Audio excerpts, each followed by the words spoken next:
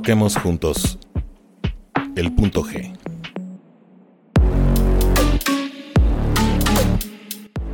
Hola, ¿qué tal? Bienvenidos de regreso al punto G. Hoy estoy muy contento porque hoy me acompaña una de las primeras personas que dijo que sí iba a estar acá en el punto G acompañándonos.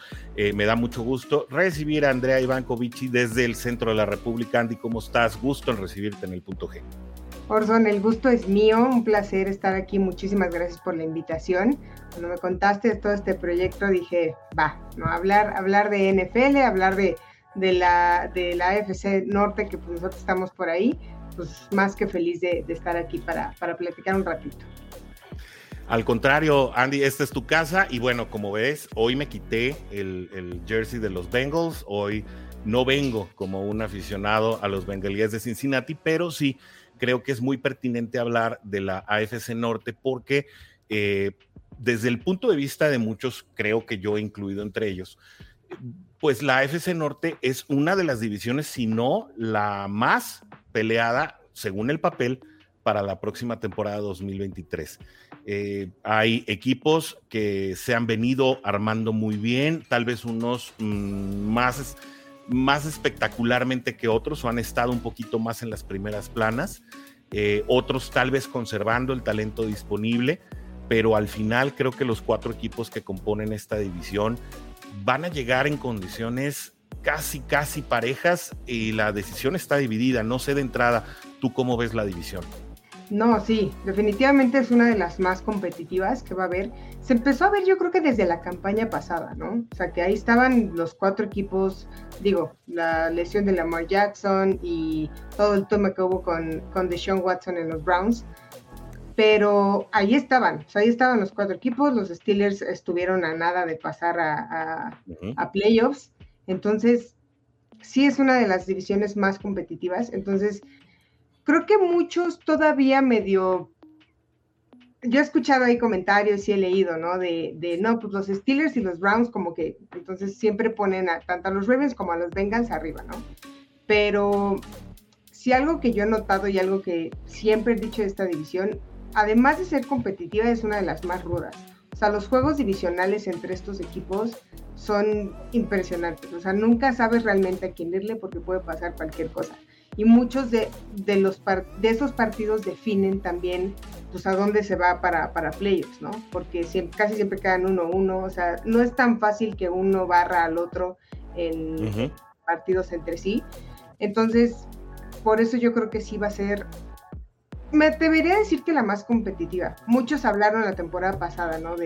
De la división en la que están tanto los Chargers como los Chiefs y los Broncos, de todos los movimientos que hicieron, y ahorita siento que todo eso se está yendo justamente hacia la AFC Norte, porque realmente, como dices, el talento existe en los 4 equipos, todos tienen sus ciertas debilidades como cualquier franquicia, pero es muy poco, o sea, es muy poco como la debilidad de cada uno, y realmente sí siento que van a estar ahí los 4 compitiendo hasta el último partido de la temporada.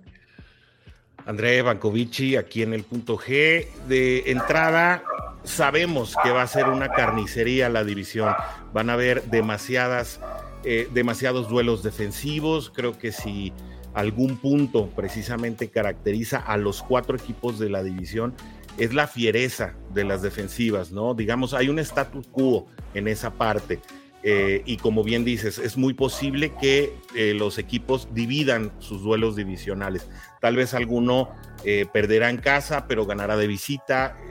Es muy factible ver que la división se vaya, igual que el año pasado, con todos sus integrantes en 3-3. Sin embargo, a mí me gustaría preguntarte que, a diferencia de esto, ¿no? De lo que sabemos que es el estado general de las cosas de la AFC, ¿tú qué anticipas que va a cambiar, ¿no? Es decir, vemos, por ejemplo, que ahora los Browns, pues por fin ya van a tener a Deshaun Watson desde la pretemporada. Creo que, pues, a pesar de que la defensa de Steelers siempre es una defensa bastante férrea, me parece que también la línea ofensiva de Steelers va a ser muy distinta a la de los 2 años anteriores. También Baltimore cambiando de filosofía y volviéndose un poco más ofensivos con la llegada de Zay Flowers y de Odell Beckham Jr., es decir, mucho está pasando, ¿no? ¿Qué es lo que tú anticipas va a ser distinto durante 2023? Justo eso que comentaste. Es una división que la mayoría de su equipo siempre ha lucido por sus defensivas, ¿no? Llamémosle, sobre todo en este punto, pues, tanto Steelers como Ravens. Pero yo creo que ahora sí van a tener más el spotlight las ofensivas. Las defensas siempre se van a dar a notar porque pues, sí, es el sello, ¿no? de la mayoría de los equipos de esta división, pero como comentas, ¿no? Lo que he logrado ver, digamos, de los Steelers en pretemporada, ¿no? Es pretemporada, yo lo sé, pero se ve un Kenny Pickett mucho más confiado, tiene armas aéreas en Deontay Johnson, en George Pickens, ahorita también en Darnell Washington, el ala cerrada que agarraron. Entonces, yo lo quería para Cincinnati. Ay, sí, no, yo cuando lo agarraron, yo decía, ay, qué bonito. O sea, y aparte a Pat Freeman del otro lado, que ya demostró que pues es un buen ala cerrada. Entonces, definitivamente tienen mucho más juego aéreo. Digo, Najee Harris y Jalen Warren también en el juego terrestre. Por el otro lado están los Ravens, que Lamar Jackson, yo sé que muchos dudan, digamos, de su talento aéreo, o sea, porque sabemos que puede correr y puede moverse por todos lados, pero pues le llegó en la temporada baja Odell Beckham, ¿no? Que pues todos sabemos que a lo mejor ha ido bajando un poco su nivel, pero sigue siendo Odell Beckham y puede hacer grandes jugadas. Del otro lado, pues, Joe Burrow de tus Bengals, ¿qué decimos, no? O sea, se ha convertido básicamente en el equipo y la ofensiva que tiene, la verdad, también mis respetos. Y creo que la interrogante más grande pues es Deshaun Watson, ¿no? Jugó algunos partidos la temporada pasada, no lo hizo del todo bien, hubo muchas críticas por todo lo que sucedió, pero pues sigue siendo Deshaun Watson. Cuando estaba en los Texans hizo bien las cosas, no le daban las mejores armas, yo siento, no tuvo así como el super equipo a la ofensa, y ahorita en los Browns pues poco a poco se lo van armando. Entonces, esa es para mí la interrogante más grande de qué va a pasar con ese equipo de los Browns, sobre todo a ese lado del balón.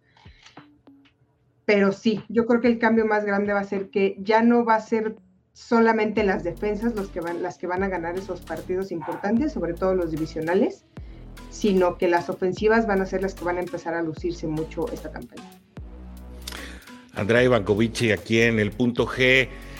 A ver, si tuviéramos que poner en un escalafón a los mariscales de esta división desde tu punto de vista, y ahora sí, tú también quitándote el jersey de los Steelers, ¿cómo pondrías tú ese ranking? ¿Cómo los ordenarías dentro de la división? Los 4 muy buenos. Sí, totalmente. Los 4 van a hacer cosas grandes, pero como comenté hace ratito, Joe Burrow, el primero, lo que ha logrado hacer con los Bengals y en los últimos años, mis respetos. Voy a poner a Lamar Jackson en segundo, porque sí, o sea, puede hacer muchas cosas, sí siento que corre más de lo que lanza, pero aún así ha hecho algo también importante con los Ravens. Aquí es donde está mi interrogante, porque sabemos que Deshaun Watson es Deshaun Watson y ha hecho muchas cosas dentro de la liga, pero al mismo tiempo, para mí sigue siendo una interrogante muy grande lo que va a poder hacer ahorita con este equipo, porque realmente pues no ha podido demostrar mucho desde que pasó cuando estuvo con los Texans. Entonces yo voy a poner a Kenny Pickett en tercero, por lo que he logrado ver, y también por cómo cerró la campaña pasada. Empezó muy mal cuando lo pusieron de titular después de Trubisky, pero después la cerró de manera espectacular, ¿no? Para un novato fue algo muy grande. Entonces voy a poner a Kenny Pickett y a Deshaun Watson en cuarto, por lo que comento, y también porque, no sé, a mí los Browns nunca me han terminado de convencer, la verdad, como organización, pero eso ya es un tema personal. Sí, dicen que los Browns siempre van a ser los Browns, ¿no? Finalmente, pero creo que al final esta es la primera vez en la que tienen no solamente un mariscal, sino un cuerpo en general de jugadores complementados por un coach en el que muchos valen la pena, ¿no? Y no sé si estamos a punto de ver pues la historia de los Browns cambiar, ¿no? Sin embargo, creo que todos estos equipos de los cuales estamos mencionando tal vez por lo menos 3 de los 4 sean muy dependientes de la presencia de un solo jugador. Vimos lo que sucedió con Lamar Jackson o con los Ravens, pues tras la lesión les alcanzó para llegar a postemporada por un muy buen inicio de temporada que habían tenido. Sin embargo, bueno, todos sabemos la historia, al final pues no alcanzó para poder solidificar esos sueños. Por ahí se les atravesaron unos bengalíes de Cincinnati en el camino que lograron llegar precisamente pues casi a la antesala del Supertazón y creo que aquí está lo importante, ¿no? Una pregunta tal vez fuera del guión, pero que sí me gustaría que le echáramos por lo menos un ojo, ¿no? Si los Ravens son muy dependientes de Lamar Jackson, si también vimos que si Deshaun Watson no está bien, Cleveland no le alcanza tampoco para llenar el cuadro. Ahora con Joe Burrow, que se lesionó en la pretemporada y que ha mostrado las carencias que hay en el cuerpo de suplentes en la posición de mariscal, y que pues sí, hay que aceptarlo, estos Bengals son dependientes de la presencia o la ausencia de Joe Burrow. Saber, primeramente, Lamar Jackson podrá permanecer una temporada sano, ahora ya sabiendo que tiene un contrato a largo plazo, ¿no? Este tema de Joe Burrow es un tema preventivo. Este tema de Lamar Jackson solo le faltaba una pretemporada. Tal vez Pittsburgh no dependa tan solo de un jugador ofensivo, sino tal vez a la defensiva, porque sufrieron demasiado con TJ Watt. ¿Tú cómo ordenas tú esa situación? ¿Qué tan dependientes son estos equipos de la presencia de su jugador premier? Digo, totalmente yo pondría en primer lugar a los Ravens. O sea, lo que hicieron los Ravens de pasar a un Joe Flacco, que era totalmente un quarterback de bolsa, pasaron a un quarterback pues, corredor, ¿no? Como está haciendo ahorita en la liga. Y Harbaugh lo que hizo fue adaptó el estilo de juego y el plan de juego de los Ravens a Lamar Jackson. Entonces, si no tienen a Lamar Jackson, no, o sea, la ofensiva no funciona, o funciona muy pocas veces. Lamar Jackson, tanto en la temporada 2021 como en la 2022, estuvo fuera 5 partidos en cada una de esas campañas. O sea, eso habla, y el equipo, ves cómo les fue en esos partidos y no les fue bien. Como comentas, si tienen un buen inicio de campaña y de repente se lastima, pues sí, todavía tienen esa oportunidad de avanzar, porque también comentamos, pues su defensa no es mala. O sea, al final las defensas, yo puedo hablar concretamente de eso, te pueden sacar de muchos apuros en la temporada, pero sí, sin duda alguna, los Ravens son los que más dependen de un jugador, en este caso es Lamar Jackson, porque todo su sistema de juego se basó en él. Entonces realmente sin él, pues no avanzan de la manera que deberían de hacerlo. Después, Joe Burrow, no recuerdo si fue su primer o su segunda temporada cuando se lastimó. La primera fue su temporada de novato, sí, contra Washington. Y aún así ahí estaba haciendo un buen trabajo, ¿no? Entonces, yo siento que sí son un poco dependientes de Joe Burrow, pero por el tema que comentas, no tanto por él como tal, sino porque no tienen un buen, llamémosle backup, en la posición de quarterback. O sea, no tienen ese depth chart que les puede dar un poco de aire si le llega a pasar algo a Burrow. Los Steelers los pongo en tercer lugar con TJ Watt. O sea, si no es TJ Watt a la defensa, no. O sea, porque... ¿Pero crees que eso se refrenda este año? Perdón que te haya interrumpido. Yo creo que este año va a ser muy distinto. Hay muchos liderazgos en la defensa de Pittsburgh. Justo. O sea, tienen a Alex Highsmith, y ahorita que contrataron a Herbig, también estos 2 partidos de pretemporada ha demostrado que puede ser un pass rusher. Fitzpatrick. Sí, no, o sea, Fitzpatrick de un lado, bueno, atrás tienen a Peterson. Es decir, hay muchos liderazgos ahí. Que fíjate que yo siento que esa podría ser su gran debilidad de la defensa. Los corners. Porque de un lado tienen a Patrick Peterson, que sí, es un veterano que va para su 12º año en la liga, y del otro tienen a un Joey Porter Jr., que es un novato, que sí, todo el mundo confía en él y viene de casa, ¿no? Por su papá. Sí. Pero al final sigue siendo un novato. Entonces, siento que en la parte de la defensiva secundaria, obviamente quitando a Minka, porque Minka es Minka, podría ese ser realmente la debilidad del equipo. O sea, no creo que en la línea defensiva, de ahí, bueno, el linebacker central también un poco, porque pues desde que se lastimó Ryan Shazier realmente no han podido encontrar a uno, pero sí, yo creo que... Lo de Miles Jack no funcionó. Correcto. Que además anunció su retiro ayer, después de su 7ª temporada, ¿no? Algo muy prematuro, muy rápido.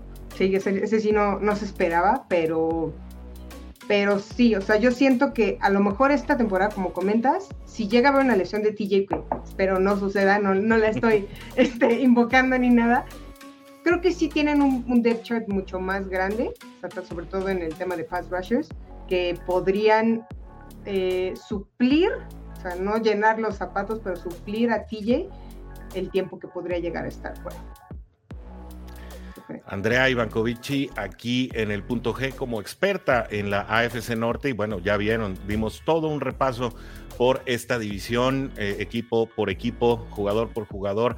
Platícanos un poco, Andy, antes de irnos, dónde encontrarte, qué haces en Football Girls como especialista en los Pittsburgh Steelers. Pues a mí me pueden encontrar en mis redes sociales como Andrea Ibanco. Ahí estoy en Instagram, en TikTok y en Twitter. Ahí subo toda la información de los Steelers. Y en Football Girls MX, pues es este proyecto, ya saben, en el que las mujeres hablamos de fútbol americano. Y yo estoy como encargada de los Steelers. Igual platico de todo lo que suceda, los cambios que puede llegar a haber, lesiones. Ahí sí, también si les gusta ver videitos, igual ahí en mi Twitter siempre ando compartiendo cosas o datos interesantes, todo lo que quieran. Muy buen material, Gracias. Y pues sí, ahí en Football Girls vayan a seguirnos, porque no solamente son los Steelers, no solamente son los Bengals, son 32 equipos de los que estamos hablando constantemente, y pues siempre hay buena información para que se empapen antes de que empiece esta temporada ya, que faltan nada más 20 días. Así que ya lo saben, sigan a Andrea también, ella está muy activa en TikTok, ahí tiene unos videos también muy interesantes de todo lo que está sucediendo alrededor de la liga, no nada más de Steelers, no nada más de la AFC Norte, así que bueno, no se olviden de estar siguiéndola ahí en todas sus redes. Muchas gracias a todos por el placer de su compañía, muchas gracias Andy por acompañarnos en este episodio y esperamos tenerte de vuelta muy muy pronto en nuestra próxima oportunidad de tocar el punto. Muchas gracias, y sí, aquí estaremos de regreso a la próxima oportunidad. Aquí nos vemos, hasta la próxima. Bye.